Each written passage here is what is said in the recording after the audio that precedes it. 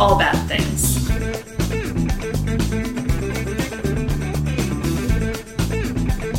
Tragedies, disasters. That's Bad things.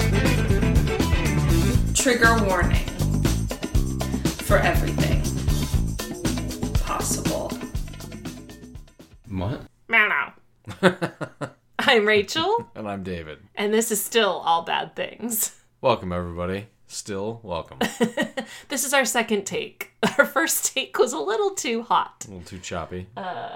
This one might That looks better. Okay, it looks better. It looks better. We'll see. This is where we need it to be, though. I think it's okay. Okay. Only an occasional clip. You would know better than I would. Maybe. Follow us, Insta, Twitter, Facebook, TikTok, Twitch, at All Bad Things Pod. Email us, allbadthingspod@gmail.com. Join our Facebook discussion group, our Discord, our Reddit, subreddit. Do all of those things. Yeah, it looks okay. Yes, it does. Anyway, what you didn't hear that we now must rehash is that I have a fabulous new performance shirt. Yes. Because I just finished a gig, a 3-hour gig. Mildly delirious from it. And I have Jimi Hendrix sleeves now. It looks like a wizard sleeve shirt. Yes. It works very well for... I'm just going to do this too, the whole... flap my wings. If you can keep that up, I'd be impressed. Yeah, me too. If you did that for an hour. But I kept, wanting to play with them like this. You know? Sure. Hold them, and I would just like to brag on myself slightly. We were having sound issues tonight. Oh. Never fun. And while Dave, our guitarist who also runs our sound, was sort of dealing with that, we had to take a quick, hold on a minute, we've got some technical difficulties.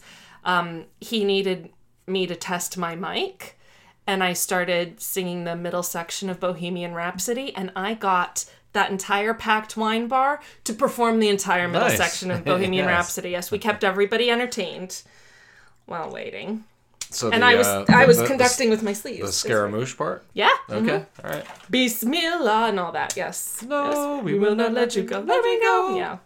Yes. Mm-hmm. Which for my generation became re-famous Wayne's World. because of Wayne's World. Indeed. Which the movie probably doesn't hold up as a comedy.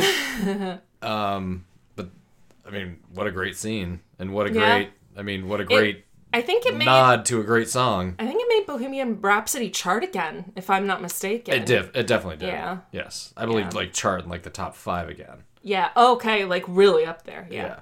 That's hilarious. And gave Queen a whole new boost. Yeah. That they, that was when my generation, my age people got caught on to Queen. They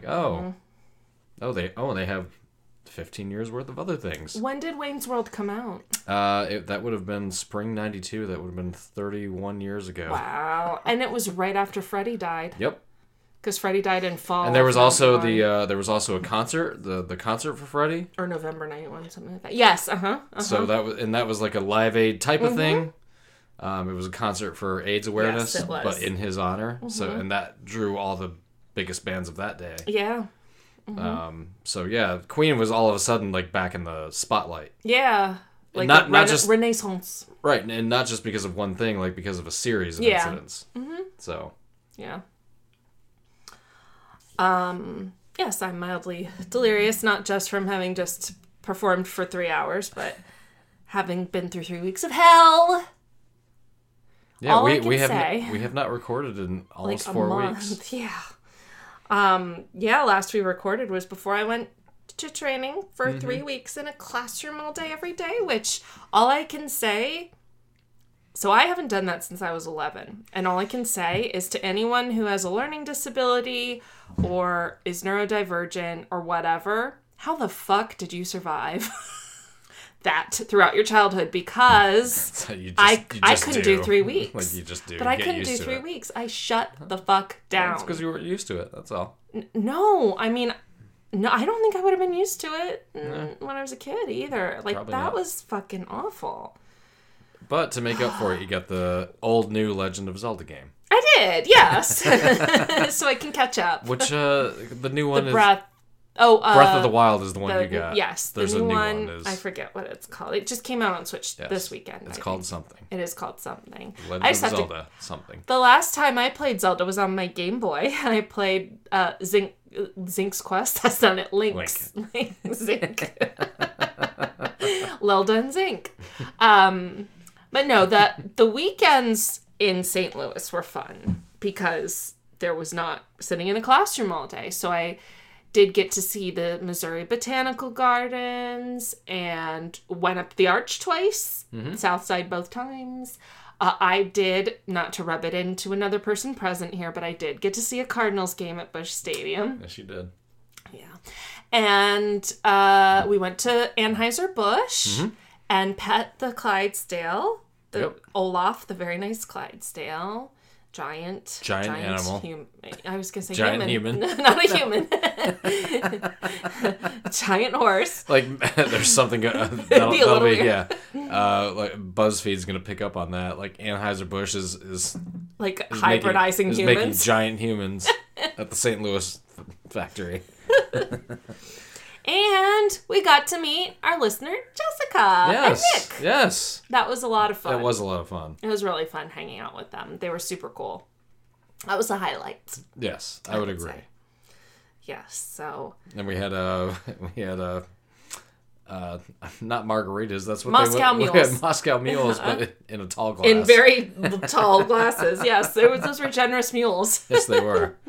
Yeah, I was like, I'm good for the afternoon after that. Right? Yeah, that was a generous amount. But yeah, I am so happy to be back. Well, yes. I'm more than happy to have you back, and I was more than happy to go to St. Louis, my first time there. Yeah. The city that is named after myself. That's right. It got you a discount at the team store. It did. That's how good I am. Yes. But yeah, that was a cool it was a cool experience. The hotel was great. The penthouse bar, whatever you want to call it, the top floor at the Hilton downtown St. Louis. Yeah, you looked right over like the ballpark and the Arch. Yep, we're right there, and it was just like, this is a really cool place to hang out for a couple hours. It was very cool. Yeah. So everyone else in the city thought so too. Yes. Because that would jam up the elevators. Yeah, I'd never stayed in a hotel that had like its own nightclub on the top floor. Yes, and a line, like a separate line. They did do a good job when it was really busy. Of like there was a bouncer downstairs, and basically. Of separating like, oh, you're in the hotel, right? Yeah, and you're trying to get up to the hotel to the top floor bar. Yeah, they did do a good job of that. I think so. But yeah, St. Louis was fun, but we have not recorded in almost a month, which I'm gonna guess is a record. It might be. I think it might be for us, yeah. Because when else was there the reason to? I'm not sure there was one. Yeah. So after all that banter. Yes. Well, I do have a topic, but here's the thing. We're not going to discuss it. No, we are absolutely going to discuss it. It's just that I felt very much like not doing a tragedy.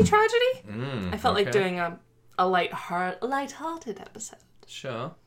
So, this was a topic that I believe was, I don't know if it was seriously suggested, but it was definitely mentioned to by our listener, Jennifer R. So shout out to Jennifer. Okay.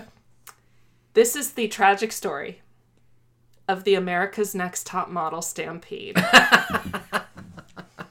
I think I remember the backstory on this a little bit. Do you? Like, from when it happened? Yes. Okay, see, I didn't even know when this happened. Oh, I thought you told me about it.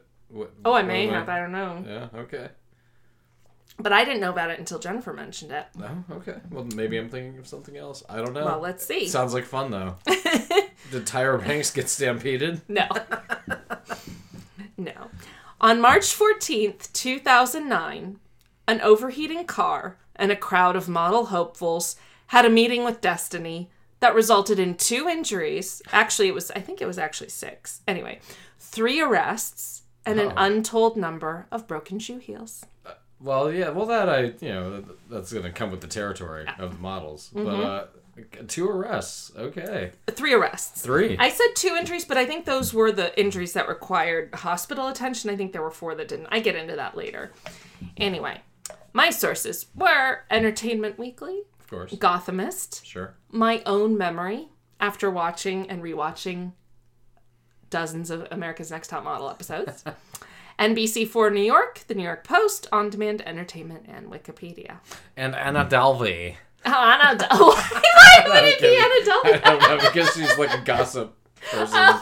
Like, this would be something that I'm Anna Delvey. My car just blew up.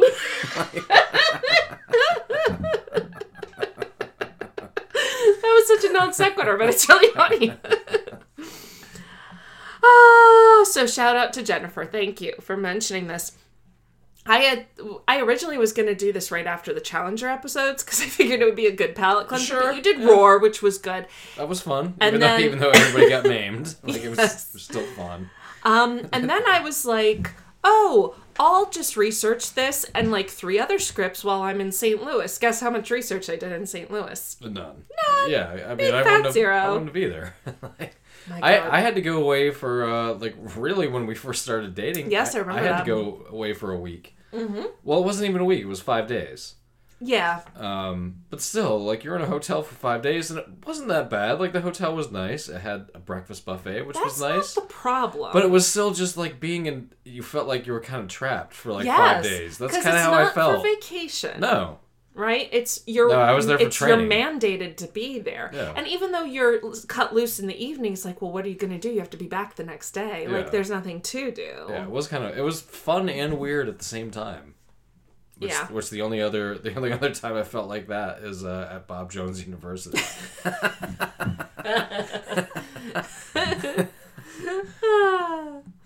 That's a story for another day. It is indeed. But I have been there. So the main reason I wanted to do this topic is because it gives me the opportunity to discuss one of my favorite topics, which is reality television. Oh, okay. I was going to try to figure it out. I'm a fan. I thought you were going to say bass guitar, but I didn't know how that would... I'm a woman of many hobbies. You are. And many interests. Yeah. But this you have is... many leather-bound books. Is that like Rod Smell Burgundy? of rich mahogany.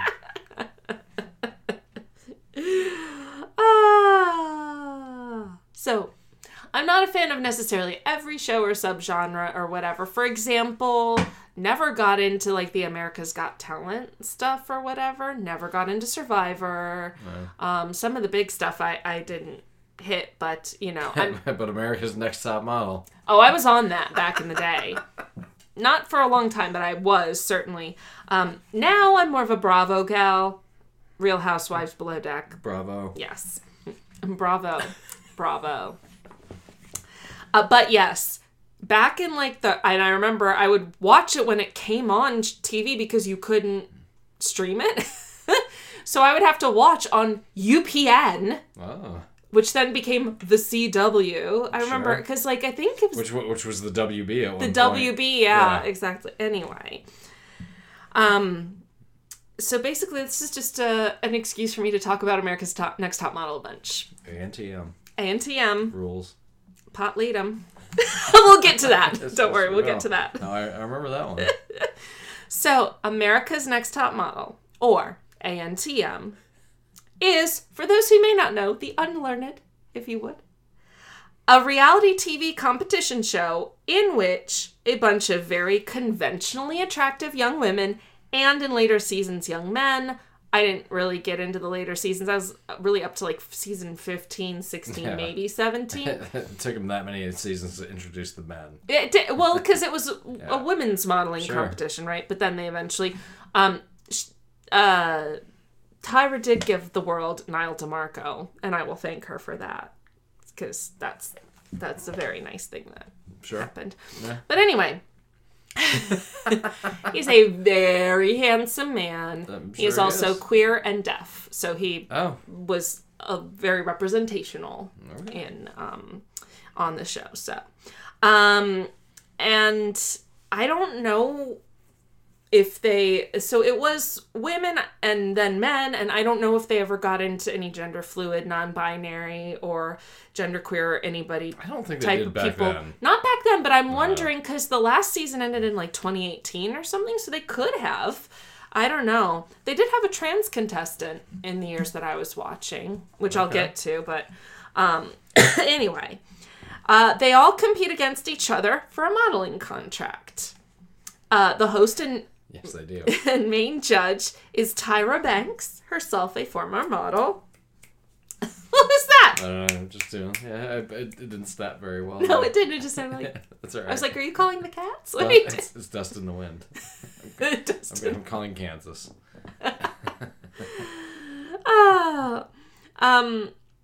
So Tyra was the judge. I guess Rita Ora, of all people, took her place in like a recent season, but then she came back. I don't know. She's like a recording artist. Okay. I don't know. I did not watch any of the more recent stuff. I'm covering the A&TM heydays of the aughts here. Like the nostalgia days. Yes. 10 years ago. Yes. So in general, like, it's not rocket science to explain how this show worked, but really. Basically, well, how would you describe the general setup of each episode? Chaos, for sure. Chaos! Yes. Because at some point they're going to be tasked to do something that they don't know how to do. Right. Very few of them know how to take direction well. I'm not saying that's a bad thing, but it's, you're all of a sudden being catapulted into a professional organization to a degree. Mm-hmm. I mean, they're all vying for like a big contract. Yes, it is a... So some people are cut out for that, some people are not. Yes. You know the people who are not, like, pretty quickly. They're the ones that drop out early, yeah. Yeah. But yeah, they would typically they'll have like a little stupid challenge and then the actual photo shoot. Mm-hmm. Yeah. Yep. Very similar to Top Chef. If anyone's a Top Chef fan, they've got the quick fire and then they've got the elimination challenge. I think the very first episode you showed me, I don't know what season, but the one woman, because she had like a kid or two, wouldn't get topless. And it was like, well, then you gotta go. Because at some point, like, somebody's going to ask you to do that in this field, Yeah, there's a lot of questionable actions on that show. But basically, so they do a photo shoot. Tyra very dramatically has everybody's photos in her hand and hands them out one by one until she only has one photo in her hand and two girls before me. That's right. But there's the one photo. Yes. Nobody knows who's it's going to be. Yeah, exactly. And then Sharon. one's eliminated. You must go home. No, it's... So, one will continue on in the competition, and the other girl must pack her bags and go home. I'm not a sociopath. So eventually, at the end, there's like 2 or 3 finalists. One eventually wins the contract. They do a big runway show at the end, whatever. Also, near the end, when they've got like a handful of contestants, they'll send them all away to a international destination. Yeah, something fun. Yeah. Mm-hmm. It's like you have to model in an anti-gravity suit.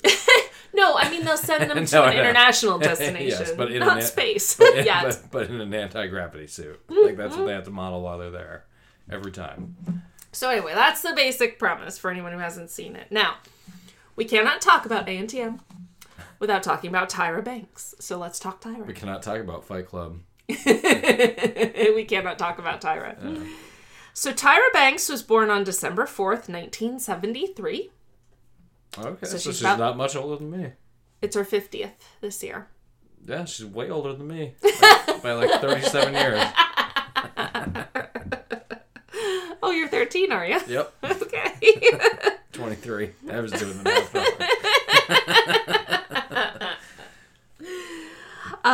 And like most models, she started out super young, like at 14, 15, modeling in LA. She's from Inglewood.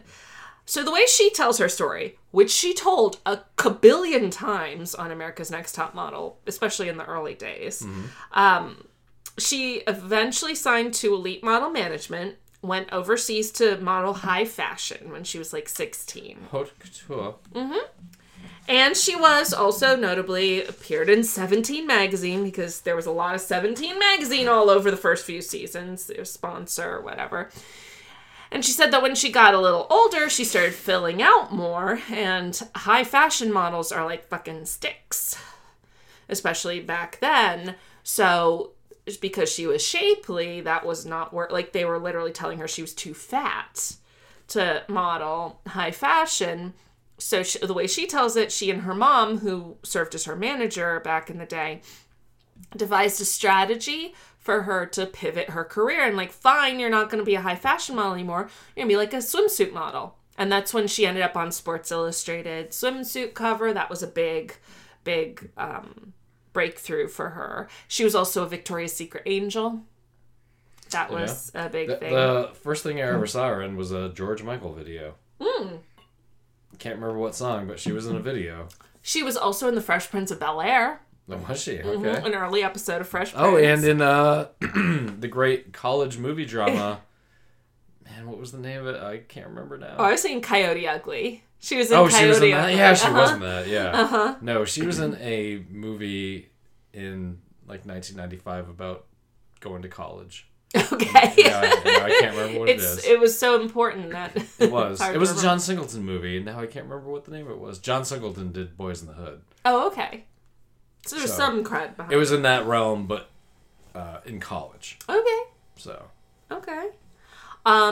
She would later tout about her degree from Harvard. She did like a certificate from Harvard online as an adult. Hey, why not? But she just kept talking about how she went to Harvard. I would do the same fucking thing. That's going on the resume. I have a certificate from Harvard. Do you have one of those? No, I don't. No. No, I would tell the employer, like, you don't have one of those either, do you? Guess I've got the job. So one thing that can certainly be said of Tyra Banks is that she knows how to pivot her career when needed. She knows how to stay famous. She knows how she has staying power and consistent money making abilities. Yep. Which is a talent all in itself. It sure is. It really is. It sure is. She's obviously just always wanted to stay in the entertainment industry and in the spotlight, and she has. She's the female Mario Lopez. I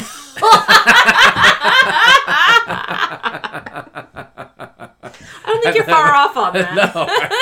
No, they're perfect for each other. Oh my goodness, Mario Lopez is still around. He's just always hosting something. In fact, I think Tyra is hosting like this is the LaGuardia pool party hosted by Mario Lopez. America's Got Talent. Yeah. And he's like, I'm up for it. Whatever. He does like a hosting gig. He sure does. So never let it be said that she lets the grass grow under her feet. She's always finding something to do. So in 2003, the thing that she decided to do was launch a television modeling competition called America's Next Top Model. And at that time, the perfect thing to do. Perfect. Early reality television heydays. I mean, a lot of reality shows have been released by then, but not as many as would be. And she was like, let's do a modeling talent. Yes, and it was a whole new... Yep. And it ended up... And then because of that, they were like, well, let's do the people that make the clothes for the models talent show. Do Project Runway, yep. Yeah, so... Yeah. Absolutely. Well, and, like, it was hugely successful. Sure. Not only that, but then there was Canada's Next Top Model, Australia's Next Top Model, Finland's Next Top Model. Like, every country had its own, yep. Yeah. So this lady's got money because she was the EVP of all this, you know. Yeah, she's not hurt. No, she's fine. So the first season of ANTM is kind of like the first season or so of The Real World. A different feel. Because nobody really knew what to expect. They weren't... It was just... Well, and everybody's kind of feeling it out, and you can kind of tell. A lot of reality television shows, if you go back and look at their first episodes, especially the long-standing ones, like, they were still trying to figure out what it was. Yeah. And, like, what the pacing was. Where do we put the drama? Yeah, exactly. Where do we put the excitement? Exactly. Where do we put the story of the day? Yes. You know? Mm-hmm. Exactly. So... Yeah, that stuff has all been figured out for the past 15 years at least. Right. But yeah, before 2004, 2005, it was still like what exactly were we doing here? Right. Yeah. We're just filming shit and then slicing it together? Mm-hmm. Okay. Yeah, right. I mean, and it was like, it was edited and everything, but just it got slicker as the years went on. Of course, As yeah. everything. So, in the first season, there was only 10 contestants. Later on, there'd be like 16 or more. And from the beginning, Tyra was set on ensuring more diverse representation, which, okay, great. But especially in the first season, they went about it pretty confoundingly. So they did include several women of color in the 10 contestants, so that's good. But one of those women was a 26-year-old woman, which, first of all, like, because Tyra was not... She always went back and forth over whether she was trying to break modeling conventions or really just, like, say a bunch of conventional modeling shit. Sure. So, Or like, exploit basically, people. if you're 26, you're, like... You're not high fashion modeling at 26. No. Like, they're obsessed with, like, teenagers. You're literally in that business. You're like an old lady at that point. Basically, exactly. So that was a little weird. It's like go to the catalogs, lady. 26-year-old lady. You're so old. She was a 26-year-old pageant queen. Yeah. She's named Robin, and she was also dubbed, quote, plus-sized, which it is laughable to consider this woman any version of, like, plus-sized. But another thing that was unconventional about her for the modeling industry was her proportions. So she was a little larger on bottom than on top, and modeling is, like, all about proportions. Like, either you have to be a stick or, like, 36, 24, 36, you know? So it was very... Now, this lady was attractive. Of course, she was gorgeous, like every other woman on this show, but... Considering how conventional the challenges and the bend of the show were, it was weird because they like shoehorned them into certain makeup and hair. They had to do like pretend jewelry ads, and everyone was between 5'9" and 5'11". Like they were following all the modeling conventions, and then like kind of setting her up to fail by just not being the things that were conventional, especially 20 years ago. You know, yeah. So... Somehow 2003 was 20 years ago. I know. What the fuck? I know. I am running for president because of that, and I'm going to outlaw math. Because it's never done anybody any good. There you go. Yeah. What has math ever done for anybody? So that season's darling, Elise Sewell, shows exactly how conventional they were really looking at. She had the shittiest attitude of literally any of the contestants. I think potentially of any season. Wow, that's saying a lot. Well, here's the thing. They had like egomaniacs and like desperate people and all sorts of But after a while, like personalities. people who understood their role, like... Well, this was Elise's problem. She was condescending, consistently mocked the entire competition. It's like, you idiot, you're in it. Good.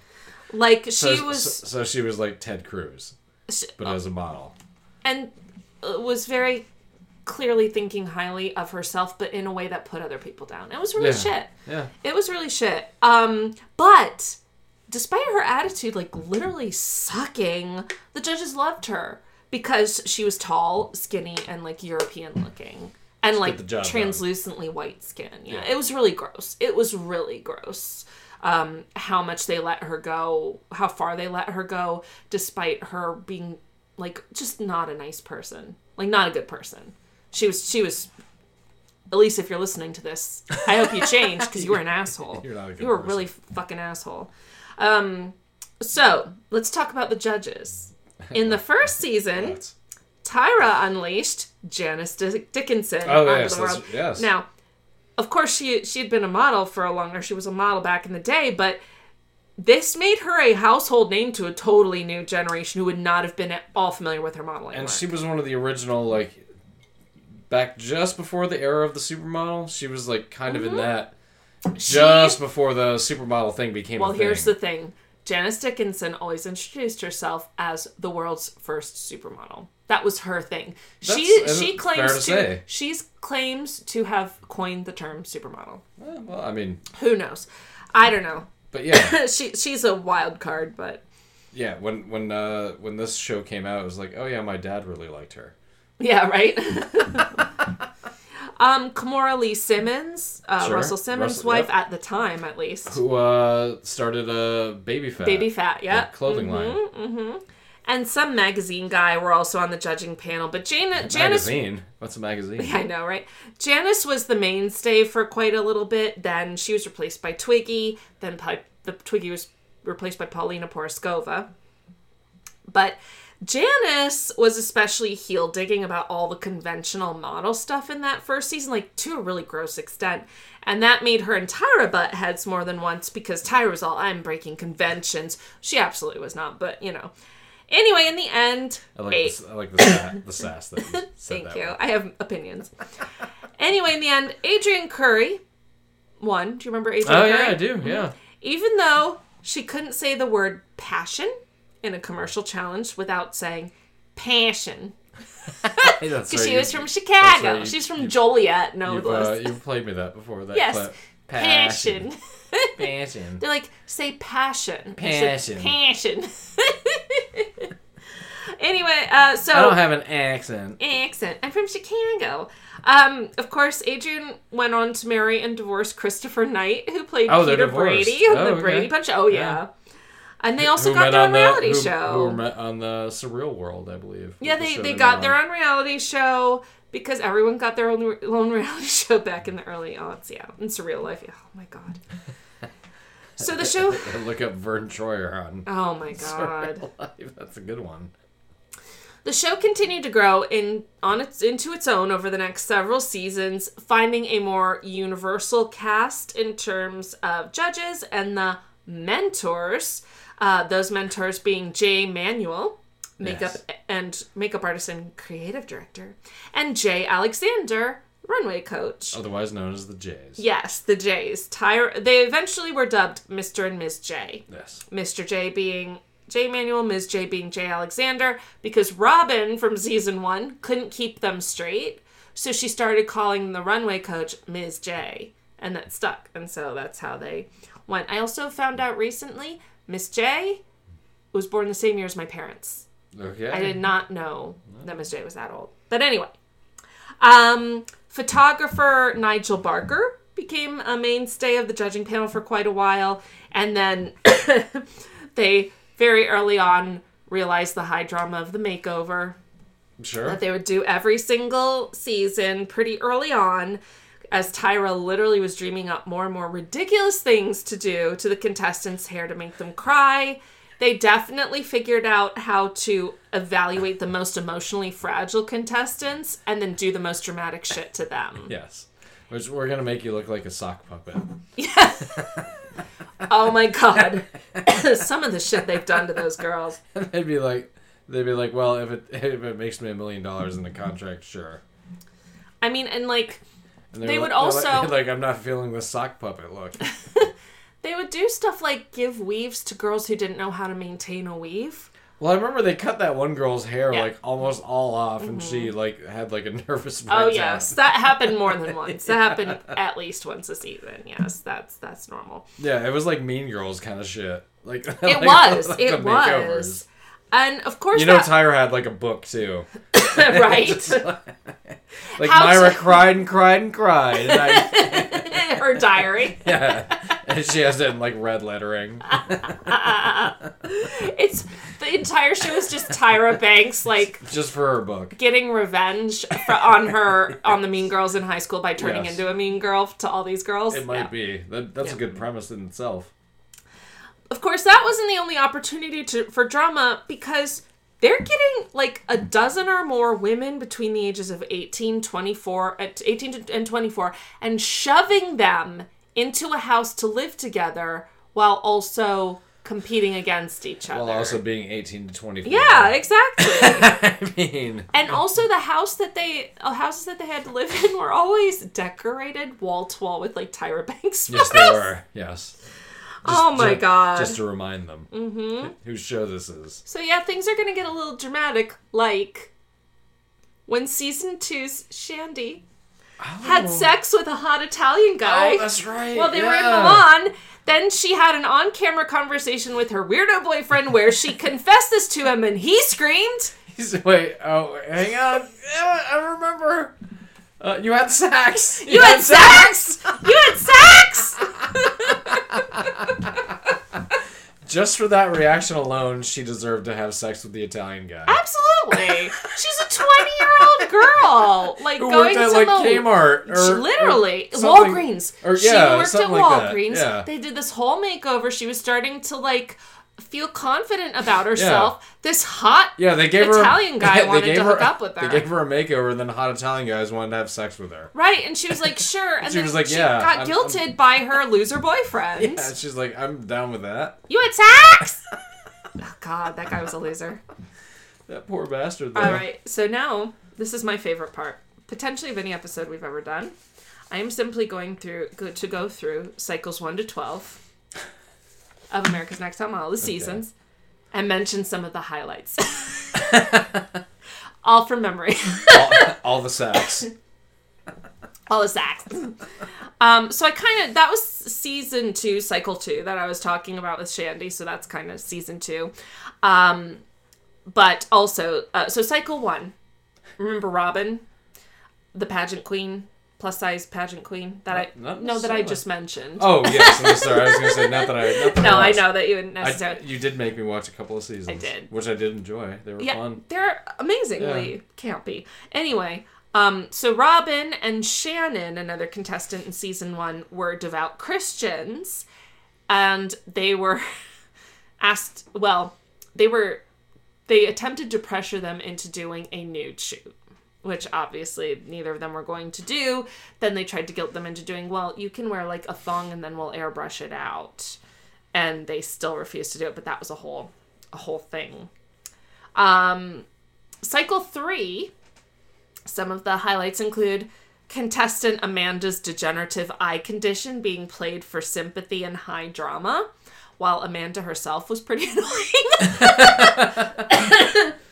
She's like, guys, I have a confession to make. I have a degenerative eye condition. I'm about 50% blind, and within the next few years, I'll be fully blind. Like, she was, like, that's fine, and okay, yes, you do have this condition, but she was really an annoying person. Yeah. I just don't know how else to say it. Anyway. She's like, so if I can't see, it's because I'm going blind. Anyway, she was just annoying. Just like the Korn song. There was also Anna and Eva. Then Eva Pigford, who became Eva Marcel, and eventually won that season and also became a Real Housewife of Atlanta. Oh, okay. Mm-hmm. Anna and Eva formed a very codependent relationship, then had a falling out in Tokyo. High dramas. Anyway, cycle 4. This one's a good one. Michelle got impetigo on her face. She get what? Impetigo. It's a bacterial infection. Oh, like a flesh-eating disease? No. Very specifically, no. But that's what all the girls thought she had. And so they were, like, scared of her. Yes, I would be too. So, yeah. So she had impetigo. Everyone else in the house freaked out that she had contagious flesh-eating bacteria. Also, Michelle came out as a lesbian, and a lot of her fellow contestants were really shitty about it. Sure. Doesn't hold up 20 years later, I'll tell you that. And of course, cycle 4, come on. In perhaps the best ever Tyra moment, Tyra had she brings the contestant back to yell at her? Well, yeah, she had a totally narcissistic hissy fit and screamed at Tiffany, I was rooting for you! We were all rooting for you! She's like, you're off the show. Come back so I can yell at you and not do any projection at whatsoever. And she screamed at this girl for not being sad enough of getting eliminated. Yeah, this girl was probably like, well, whatever. So if you ever see that gif of Tyra going, we were all rooting for you, that's what it was. It was such bullshit. It was such bullshit. And if ever there was a moment that showed that she was just a raging narcissist, it was absolutely that moment. It wasn't the 500 times earlier. But it definitely landed on that one.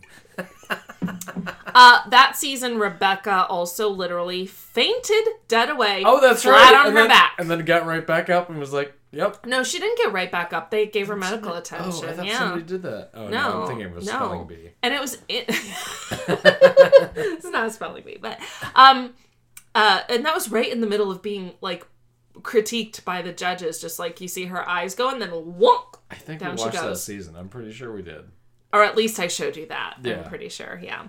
That same season, Kaylin was forced to pose in a coffin soon after the death of a friend. Oh, okay, yeah. They do some shit stuff. And they told her... So she was supposed to be depicting... They were all... It was 7 of them, so they were depicting the 7 deadly sins. There was 7 of them, so it was the real world. And they were picked to live in a house. And have their lives taped. Anyway, so her sin was supposed to be anger. And so when she was in the coffin, they were like, good, use that sadness, use that anger. It's just like, that is so emotionally Think about your friend manipulative. dying. Yeah. You know, the one that died recently. Think about that. Some more. Then there was also Kenya being sexually harassed and, in my opinion, assaulted by a male model during a photo shoot, and then just being told to deal with it by Tyra and the judges. Yeah, I mean... Which, no, you don't just deal with it. That's no, bullshit. I agree, but I don't doubt that was what exactly. she was told. They still tell women that. Oh, yeah. Yeah. Just imagine how it was like 20 years ago. Yeah. Then there was also... They went to South Africa that season. And they met Elon Musk. He was but a glimmer at that point. And at that point, in the final, however many of them went to South Africa, there were 2 African American women, 2 black women. One woman was mixed black and white, like had a black mom and a white dad or whatever, and then the other woman had black parents, and they went to Nelson Mandela's cell, like where he had been arrested, imprisoned for years and years. And on their way to the prison, Kenya, who is black, said, "Who's Nelson Mandela?" Which, hey, I mean, it's not like you're obligated to know every famous black person or anything. I get it. But you're kind of obligated to know that famous black person. But then, so all of that is what it is, right? But then, when they went to the cell, oh my god, why is her name? Naima, who was a mixed race woman, was very reverent. They gave her the key to open the cell, all very reverent. And then Kenya was like, oh, I guess I better be very reverent. So she was like, oh, this is so moving. It's clear you didn't know any of this. It was really funny. It was the whole thing. Who was this guy again? It was the whole thing. It was really funny. Gandalf? Is that his name? Anyway.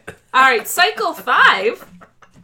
Highlights include Lisa peeing in a diaper on the set of a photo shoot with the cast members of Jackass. Yes, you showed me that one. Yes. No, it wasn't Jackass. It was Wild Boys. Oh, it was okay. Steve-O's and the other guys. It was their show together. And Little Man, was that his character name? Wee Man. Now I'm trying to remember the other guy. Steve-O it was was Steve-O definitely and Ryan, not Ryan. One of the guys. Anyway, no, that was not Jackass. I thought it was. It was Wild Boys. I think you're right. Yeah. So yeah, she was wearing a diaper and they dared her to pee in it, and she did, and everybody was just staring at her. Anyway, I honestly thought it was kind of ballsy. I was like, know your audience. Yes. You know? Then Kim was a total gossip. She caused all sorts of problems. Bree got disproportionately upset at everyone when someone ate her granola bars. I do remember that. I think we watched this season. I'm pretty sure we watched this whole season. Then there was also Texas beauty queen Cassandra having a total meltdown when her hair was cut short, then forging ahead despite it, then deciding to quit the competition when they wanted to trim her hair more because now they were trying to change her too much. Yeah, we definitely watched this season. Okay, I remember all of these things. Yeah. I'm sad to admit. Cycle 6 highlights include Joni getting her teeth pulled and filed down to get a full set of veneers, but they sent her home in between. So day 1 was all the filing and pulling, and day 2 was all the veneers getting put in. So she had to do a confessional. She's like, I sat in the dental chair for 6 hours. She was like, no, I have not been assaulted. I'm getting dental work. She was so clearly out of it. It was, anyway. Jade being Jade that season, if you know, you know. We if you watched don't. that season 2? Didn't Jade wind up winning? No. Or getting... No. Mm-mm. I think she was the one I thought was going to win. Whatever. Maybe. I I guess we this watched season. more than I thought. We watched like 2 or 3 seasons.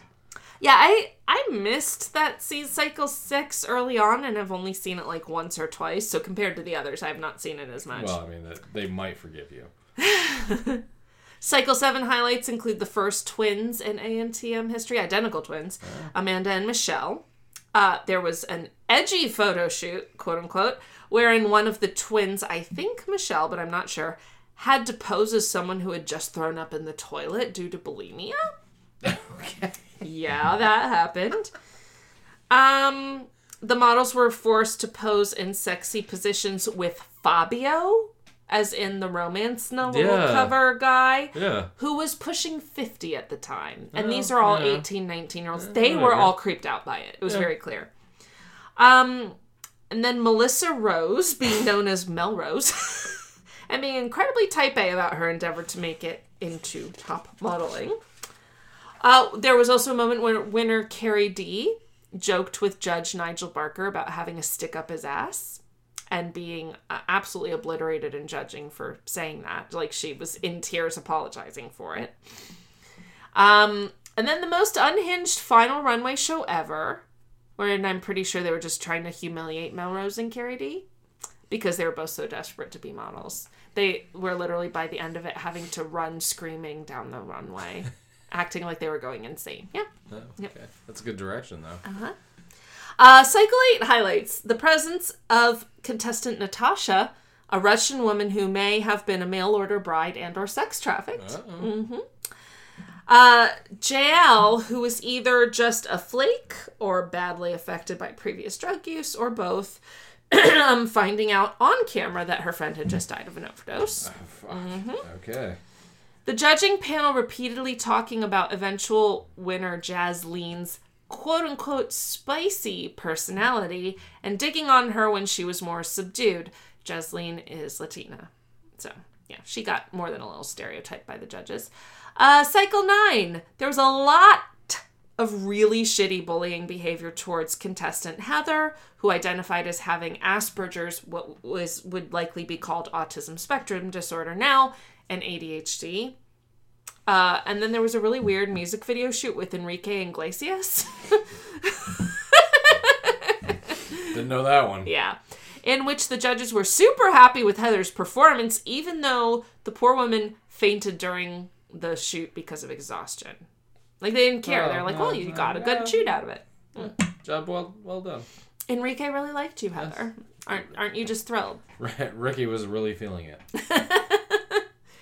Cycle 10 includes Whitney winning mostly because they suddenly decided it was time for a plus-size model to win, and not because she was particularly talented or nice. Fatima having to discuss very publicly being a survivor of female genital mutilation. No one knowing... This is my favorite part. I know that was kind of heavy. Moving on to the lighter stuff. No one knowing how to pronounce... There was a contestant whose name was Katarzyna. So like Katarina, but with like a ZY. Katarzyna. Like that's okay, that's easy. It's like Katarina, Katarzyna. Tyra continued to call her Katarzyna. Like again and again. And then when Katarzyna was like, oh how was that pronounced again? Like as a little joke.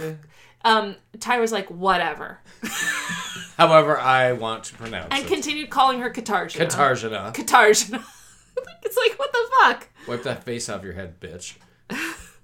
One contestant named Amy being forced to change her name because there was another Amy, so she called herself Amos. I was going to say. So I don't know. Why not like make it backward? Wyma. Ema. Yeah, Ema. The contestants were that season forced to pose in a meat warehouse wearing meat clothing, sitting on ice cubes, or blocks of ice. Sure. The aforementioned Amos, sleeping until 20 minutes before judging panel and showing up like she looked like she just rolled out of bed because she had. This incident. They did a photo shoot Yes, it was very interesting and artistic, where they had like a clear plastic heavy duty tarp, almost like that was pulled taut and suspended up in the air so that the camera was shooting from below, and they had like soapy water in it, so basically the models were supposed to like lie down in it and create shapes, and it came out looking very arty or whatever from the photography. Well, they were told, like, you know, when you are gonna go onto this tarp, like, you know, crawl down and then lay down, don't like jump on it or anything, because this is pulled taut. It'll be like, you know, it'll be pretty firm. Well, Claire completely ignored it and just completely face planted onto it.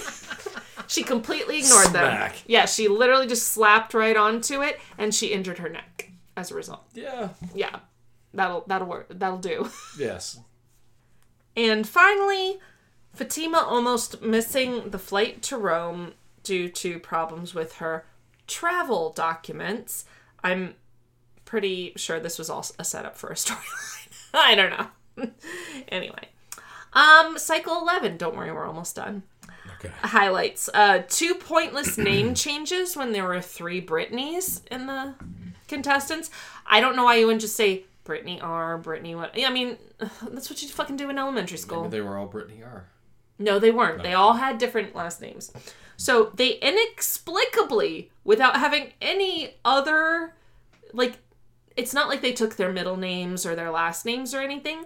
These two just out of thin air, 2 of the Britneys. One of them picked Sharon and one McKee. And McKee won the cycle. So, I don't know. Guess it worked. This was the season with the show's first trans model, Isis King. And let's just say there was some really icky transphobia by a lot of the contestants. So, there was contestant Marjorie being loved by the judging panel while having some of the most distracting nervous energy ever to be had by a human being. Again, tall, skinny, very European. Alina being just as uptight as Marjorie was nervous. There's that. Sheena lying about then admitting to having a boob job. There was that too. Anyway, cycle 12, there was the presence of Allison, whose eyes are double the size of an average human's. And London being called out for gaining weight because modeling is a bullshit industry. So all of that brings us to the casting of cycle 13 of America's Next Top Model. Okay, only 52 minutes in. I know. I told you this was just mostly an excuse for me to talk about America's Next Top Model, but here is the actual disaster. So,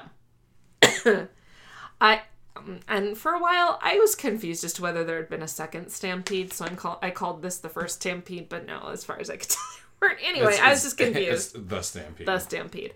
Yeah. Anyway, that happened while casting cycle 13 in 2009 because, yes, somehow they managed to pump out 12 seasons of this show in 6 years. That's insane. I know. That's quite a production schedule. Yeah. Mm-hmm. So cycle 13 was the short girl season, meaning that they were only going to accept contestants who were 5'7" and under. So in modeling, like 5'9" to 5'11" is the norm, right? Maybe 5'8" if you're lucky, maybe 6 feet if you're lucky, but otherwise it's very narrow.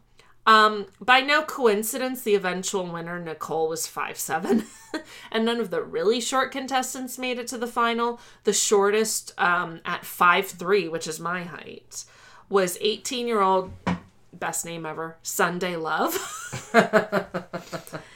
She made it to the top 5. The top 4 were all 5'6" and 5'7". So even though they were all like, oh, this is for the short girls, it's like, well, for that relatively, industry, yeah. And this is a pertinent factor in the Stampede because basically if you're under 5'8" or more realistically 5'9", you can hope all you want. You are not going to be a high fashion model in any way, shape, or form. Your height will instantly, yes, they want people of a certain height, and that's how it goes. So when a bunch of literal shorties are given the opportunity to compete on ANTM, you best believe they were very ecstatic about this, right? This was their one shot, essentially. Maybe you could do commercial modeling, but that was like, catalog type stuff, but you're not going to get into high fashion otherwise. Unfortunately for all, the producers had not planned for the immense interest or numbers of wannabes who would show up in New York City. So ANTM don't know how long this lasted, but anyway, they did open casting calls, which is very typical of reality competition shows. They did it for Project Runway. They didn't do it for like Top Chef and stuff, but they definitely did it for Project Runway. The idea was you're supposed to show up at a given location, typically in a major city, and try out. Oh, American Idol did that too, right? Very famously. On March 14th, 2009, they were casting in New York City at the Parks Central Hotel on West 55th Street near Broadway. Estimates were that between 5,000 to 10,000 people showed up at the audition, but I don't know how there could have been any version of an accurate head count, so I think those were just estimates. But suffice it to say, there was definitely enough people waiting to get into that hotel that it was a crowd control problem and would be under any circumstances. But in this case, the producers and casting directors weren't prepared, which wasn't much fun for anybody, least of all the model hopefuls. They didn't even plan for people lining up the night before. And it's like, well, especially back then, they did that for Black Friday. Sure. Like, what would make you think that they wouldn't do that for... Happen. Yeah. For America's Next Top Model. It was popular. Poor planning would make you think that wouldn't happen. Exactly. 18-year-old Mona Knight was quoted as saying, quote, "I had to pee in a cup and change my clothes on the street. There was no organization whatsoever." Okay. Yeah. But most confoundingly, the producers hadn't even notified the NYPD that they were holding auditions, which would be a big no-no considering that any time there is potential for a crowd, local authorities should know. Yes. In a public space, in a street, like on a sidewalk, They should be aware of that. Plus, if you think about it, this show had conducted 12 seasons worth of casting prior to this, so the fact that they were surprised by the turnout either means they were piss poor planners or that this was an unprecedented turnout, or both. There were mixed reports on how the crowd was eventually controlled, if at all. There were reports that once the cops did show up, they only had police tape to use, like instead of actual barricades.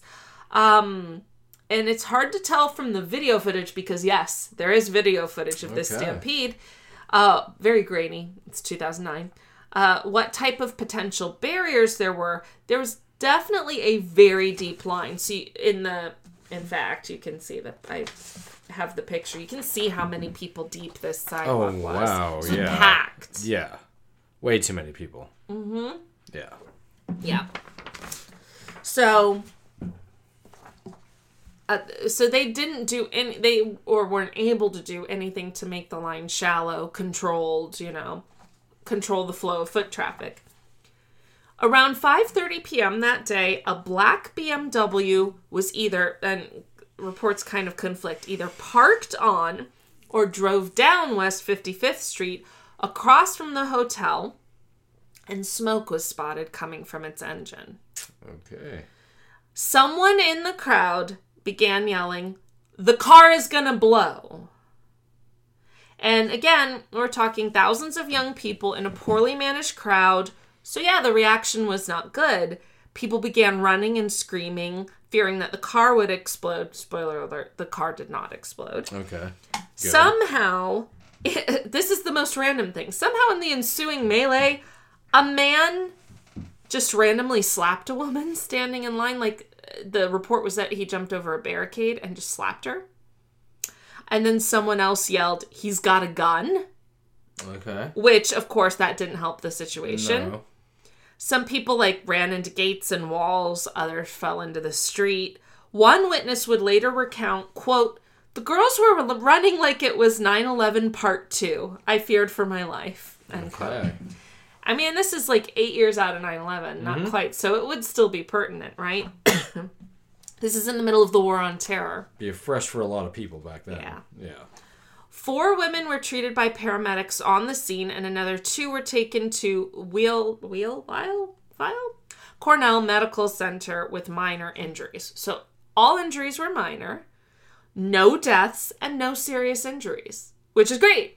And kind of a little bit of a miracle zone, because there was every possibility someone could have gotten seriously hurt or even killed. There could have been a crush. Somebody could have had a serious injury easily, like a broken leg or head injury. Who knows? And it's good, obviously, that nobody got seriously hurt, but also it would have been one of the dumbest things to have happened, right? And it's just a dumb situation. And also, here's the other thing. All of those women were wearing high heels. Yeah, that's true, too. And the fact that there weren't more wrenched ankles is ridiculous.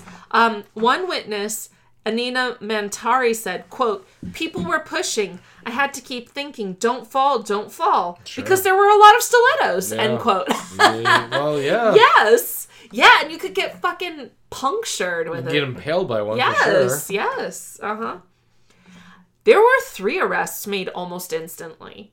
40-year-old and unfortunately named Clem Clements. 24-year-old Michael Edwards, who had a long rap sheet, and 20-year-old Vanessa Quiones. So according to the New York District Attorney's Office, they were, what they always say, the caveat to free speech is you can't yell fire in a crowded theater. Well, that's literally what they happens. did. Yeah. They were being accused of literally yelling fire, as well as everybody run. So it was for inciting a riot, is what they were charged with. Inciting a riot and disorderly conduct. But no weapons charges. So it's just, and I couldn't find anything to see, what happened, were they convicted of anything or whatever. But casting manager of Antiem, Lacey Alpert, was quoted as saying, quote, "If I'd known, I would have been more prepared with extra barricades and security," end quote. The people who had been waiting basically lost the time they spent waiting. The audition was called off altogether. Yeah. So that girl peed in a cup for nothing. Yeah. Good point. But yes. Then Mayor of New York, Michael Bloomberg, reacted to the lack of event organization by saying, quote, "You've just got to, in advance, arrange for security," end quote. Yeah. Tyra Banks and ANTM co-executive producer Tom Muck issued a statement after the Stampede expressing their concern. A new audition was held in New York a month later, this time with rules like no lining up overnight or prior to 6 a.m., no jumping in line, holding places. They were also given wristbands with a specific audition time, so it was just clearly much better organized, which would have been nice in the first place. One model present at the time of the Stampede was Ashley Howard, who was eventually cast on that season. And she said of the event, quote, "I'd already been on my feet for 12 hours straight, and when it broke out, it was so random and unexpected. Everybody was saying different things about what was going on. A bomb in a car, a gun. So everybody around me was freaking out and hyperventilating. I'm usually a very calm person, so I was standing there calming girls down, but it was still scary. It sucked even more because I didn't get seen. I didn't even get through the door," end quote. Yeah. So it just goes to show, nothing can be wrong, but a crowd in and of itself will always be inherently dangerous. So, and all you need is one idiot. Yeah. Willing to scream something, And now nowadays, all you need is some fireworks, which people will mistake for gunshots. Sure. So all ANTM fans can rest easy that this disaster did not, indeed could not, stop the ANTM train from rolling right along. It rolled right through its all-star 17th cycle, wherein each model was required to write a whole-ass song and stage a full-blown music video. The aforementioned Wide-Eyed Allison's song was a very gothy, melancholy tribute to her dead brother. The truly unhinged twist was that each contestant was then required to work in the line, "Pot lead 'em, that's top model backwards," into their song. I showed you that, didn't I? Yes, you did. Which is the defining moment wherein it was made clear that Tyra Banks started this whole show just to humiliate model hopefuls. Yeah, she was like, Other brother, sister, father, by and breathing underwater. It's like this whole like goth, like emo, and then she had to go Politum, that's top model backwards. It's the most unhinged thing. Like, why the fuck? Well, it was so dumb. Because Tyra Banks, that's why. Because Tyra Banks, yeah. The last the last season to air, and this is so far, don't ever count Tyra out. No, I will not. Was in 2018, and it was cycle 24. Oh, man. In 2019, Tyra Banks went full Tyra when she announced that she would now go by the mononym Banks. And because this is audio, let me explain. Banks is stylized BAN_X. Yeah. And here was her reasoning, Why quote. wouldn't it be? Here's her reasoning, quote, Banks is me, but she's also every woman. Banks represents rebirth, and that beauty boundaries only exist to be broken, end quote. That makes no sense. That makes no sense. Sounds good, though. Tyra. Well, it looks like Spanx to me. I don't know. So in other words, she has completely lost touch with reality, though I would posit that happened a very long time ago. Yeah.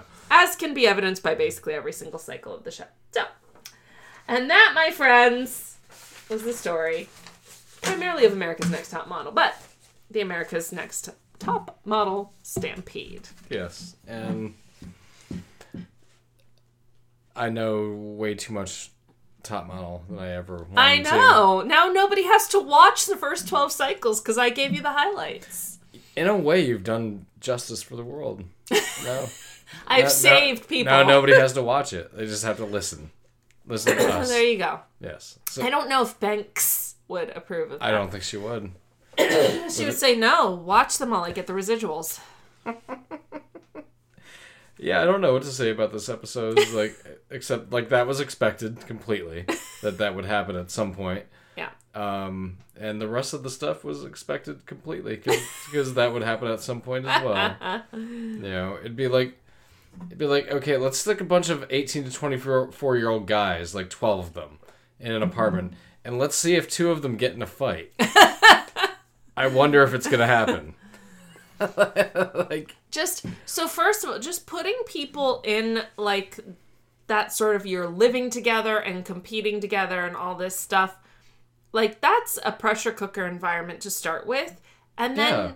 your brain doesn't fully form until you're 25. So, like, you're putting all that young energy in it. You're never going to intentionally put yourself in that situation. So you would only be in that situation if you were in some sort of contest. Which right. It is an artificially created situation. Yeah. Yeah. Mm-hmm. You know, like, it's like Squid Games. It is. Like, nobody wants to take a bullet in the head to potentially get 40 million won.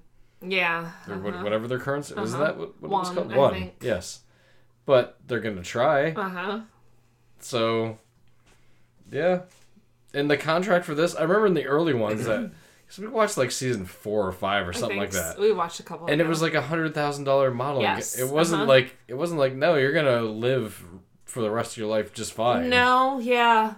But the idea, and this was the exploitative part of this show, like, modeling is, like... exploitative. Well, it is exploitative, but also, like, the people who make it, just like in acting or anything else, it's such a slim, number of people. And this is an opportunity... Like, modeling is notorious for very bad actors to be involved.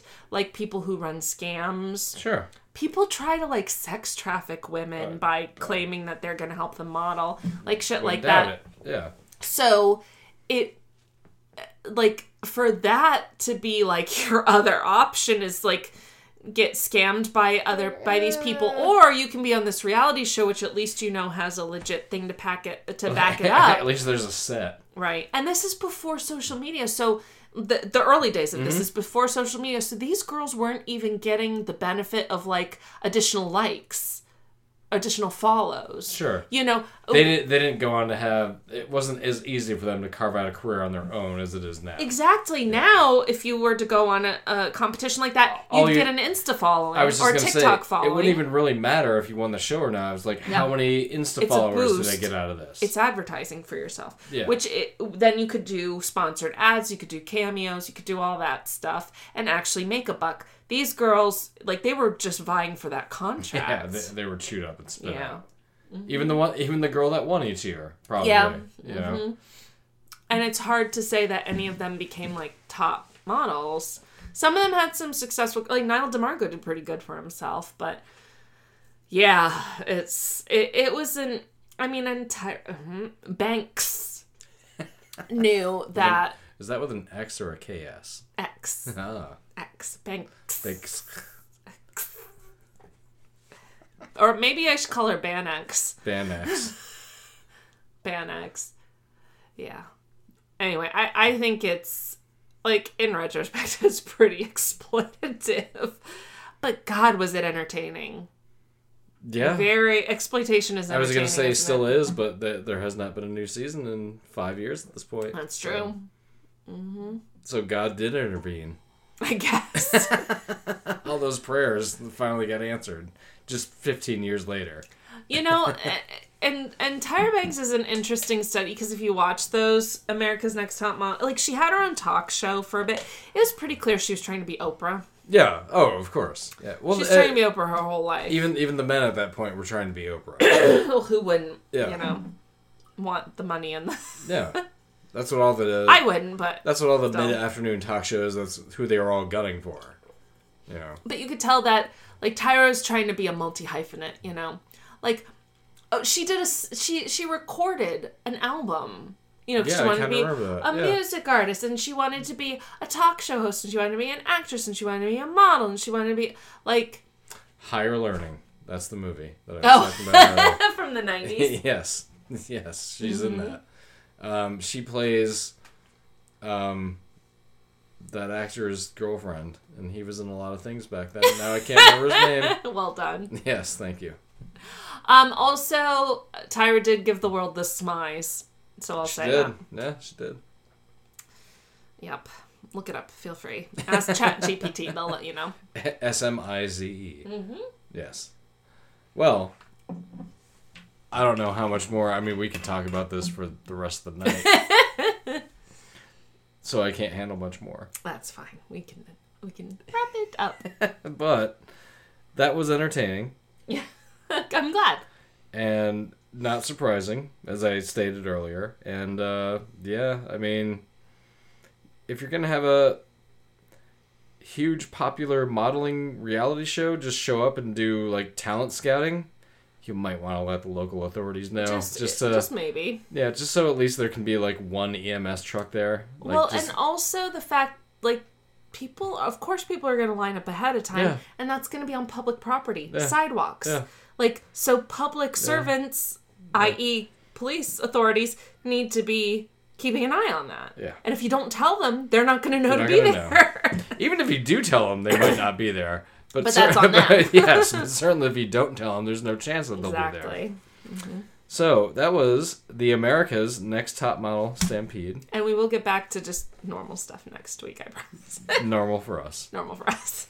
And this has been another episode of All Bad Things. I'm David. I'm Rachel. We'll see you next week.